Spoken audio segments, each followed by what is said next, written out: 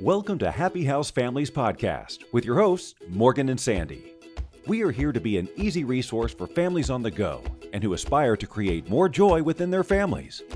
Morgan is a special education teacher with a master's in education. Sandy is a consultant who also has her master's in education and has worked with families for over 20 years. Both of your hosts have a vast experience working with neurotypical and neurodiverse children. Welcome to the show.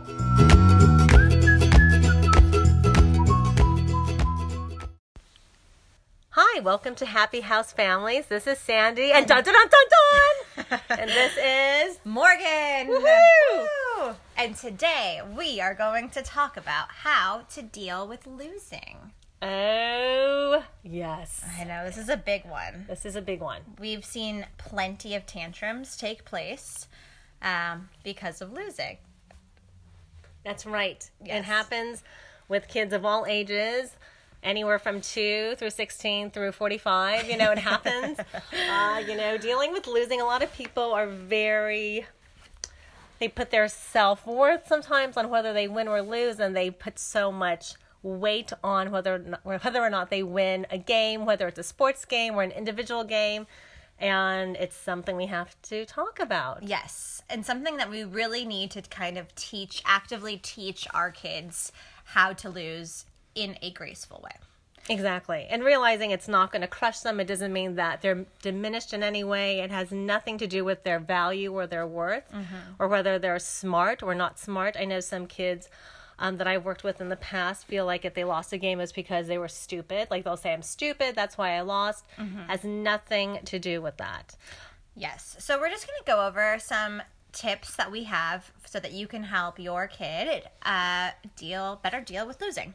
So first is to prime. And so what that means is you kind of talk about what is expected beforehand. So with that, you can go over the rules beforehand so everyone is clear and they're not changing it mid-game.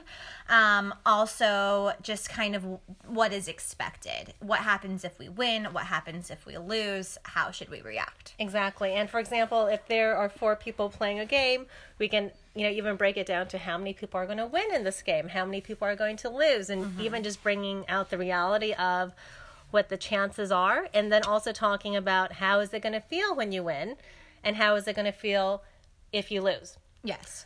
And what is the main idea of why we're even playing together, and just reiterating that we're playing for fun. And that is actually the main reason. It doesn't have to be about winning or losing. Exactly. And if you are playing with your kid, something that you can do is role model. So if you lose a turn or whatever it may be, you can role model the appropriate behavior in that situation. And so then your kid will learn and practice what they're seeing. Exactly. So that's so important. And sometimes Morgan and I will even role play these different scenarios as well. And if you do have a child that does become upset before, if they lose, it's always good just to have the conversation when they're not in that situation as to how they can do it again later, how they can act later on if they were to lose, and giving them some different coping strategies too. Some little mantras I can handle this. We can play again. We can play again. We can play a different time. And I had fun. Yes. And then I always ask if that is a problem. Do we win every single time? And kids do realize that is not something that does happen. And so sometimes just framing those questions and kind of getting them out of that negative space is what needs to be done. Exactly. And then I just wanted to also add that also validate, yes, it is disappointing when you lose. It is upsetting, and we don't have to unpack and live there. We don't have to stay in those feelings. So just to validate, there is disappointment when you do lose, and we can move to a different feeling as well. Because I know with some children, if you don't validate that part of it, then they don't feel heard, and it just becomes a bigger tantrum and a bigger issue. That's right. Okay, and then also what you should do is praise along the way. So if your kid is doing a good job and you notice that they are, if they lose a turn or they're not getting their way and they're handling it gracefully, you should praise them for that in the moment so that they learn that is kind of the appropriate behavior to have. And then also kind of just teach them. You should talk to them about others people's reactions to them. So Sandy is better at talking about this than I am. So, for example, if your child, if they lose, if they become very upset and they start throwing, if they start throwing things, yelling and screaming, you can talk about like what are your friends' reactions when you are yelling and screaming. And I've also worked with children who sometimes hit after they lose. And we need to also talk about how are your friends going to respond if you have such a big reaction. Is it going to scare them? Are they going to want to play with you again? Are they going to feel sad? So just having that direct conversation as to your behavior does affect other people, I think is important. So again, this is a good thing to do before you're playing a game, just to have that conversation. You don't want to do it in the moment because it's too hard at that time. Yes. So I think role playing is also a really great thing to do as well. Sometimes I'll have parents role play in front of their kids a right and wrong way. And when they're the audience member, it's easier for them to identify what behavior is the more appropriate behavior and what behavior, it didn't quite work out, you know? Exactly. So one thing I also want to talk about is nowadays noticed that some kids, I call them bubble wrap kids, is that we're too sensitive to making sure that they're not feeling upset. And losing a game and sometimes losing is just part of life, and it is okay to be upset about it. And so we really just want to teach our kids to be upset in a constructive way. So obviously hitting and knocking over the game is not a constructive way to be upset. But I mean, we've all been there. We've lost a game, and we do feel a little upset about that. And that's perfectly okay. We just really want to make sure that it's constructive and that we can problem solve. Exactly. And I think we're speaking to a bigger issue of being able to tolerate your uncomfortable feelings and tolerate your feelings of disappointment.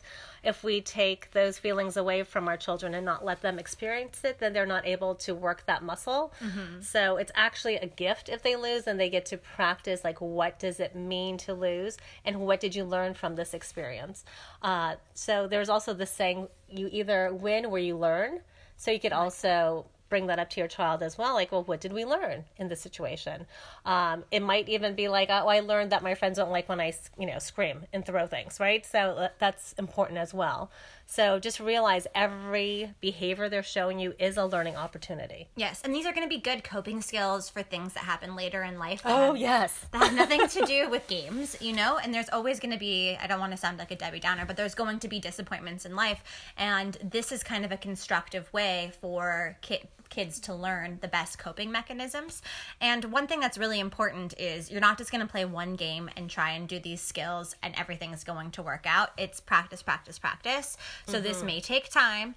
And one day it might work out. The next day, kid might be feeling a little bit moody and it might go up and down. And that's okay. That's kind of just the way that goes. And so what's really important is that you continue to practice these skills.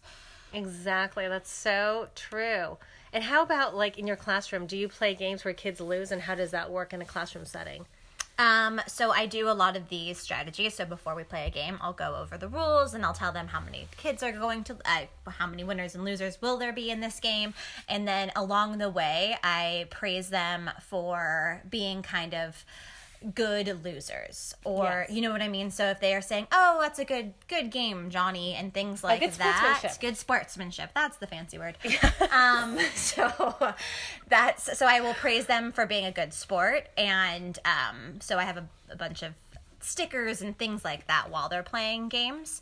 And also when the kid does win, I also praise them for being kind of a humble winner, not just sticking it in the other kids' faces, because that's also important too, is being a good winner. Exactly. Not being boastful or being a show-off afterwards. Exactly. That's so true. Yeah. And another thing you could do, if you wanted to, you could even videotape one of these games when they're playing, and then they can watch back how their own behaviors, and they could even point out what went well and what areas need improvement. Yeah, I like that. That's a good idea. Another way to tie in technology. Exactly. All this technology. We can record ourselves doing a podcast next time, Morgan. Maybe not. All right. Well, thank you for listening. Please check us out on Facebook and our website. And we look forward to hearing from you. Please remember, we are here to answer your questions. So if you have any questions, feel free to email us, or you can hop on Facebook and you can write out what questions you have. Let us know what challenges you are experiencing and let us know what successes you're having as well. Yes, thank you. Bye. See you guys next week. Thank you for listening. To contact Sandy and Morgan, check out happyhousefamilies.com or email at happyhousefamilies@gmail.com. Don't forget to check out their Facebook page to join the community. If you like the podcast, be sure to rate us. It helps the show be discovered more easily and help more people.